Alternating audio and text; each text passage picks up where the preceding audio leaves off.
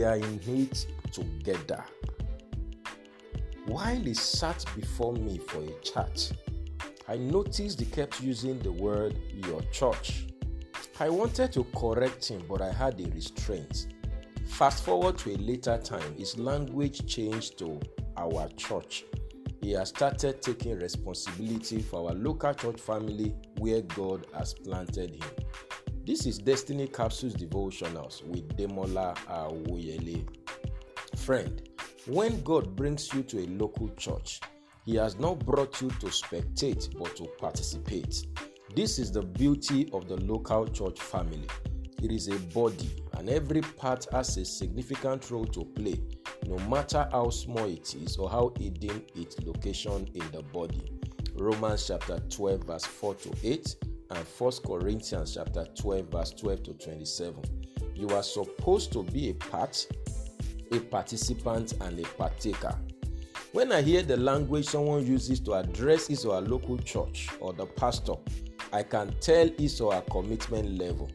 Normally, everybody begins with that church prior to their joining a local church family. Then it becomes this church when they start taking interest. When invited, they will still refer to it as your church, even though they now attend. When someone begins to say things like our church, our pastor, I know they are beginning to get integrated. Quite sadly, majority of church members remain at this level. Only very few people grow to a point where they can say, my church, my pastor.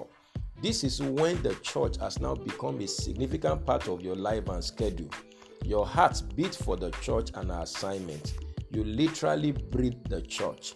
2 Corinthians chapter 11 verse 28. We all need to grow in commitment to the local church family. The truth is, we are in it together. Just as the pastor has the calling to pastor the church, the members also have the calling to member the church.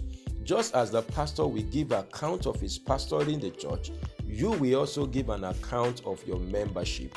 Romans chapter 14 verse 12.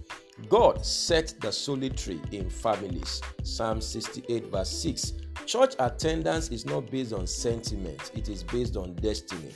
If God set you in a local church family, then you need to see yourself as accountable to God. No pastor should beg you to come to church.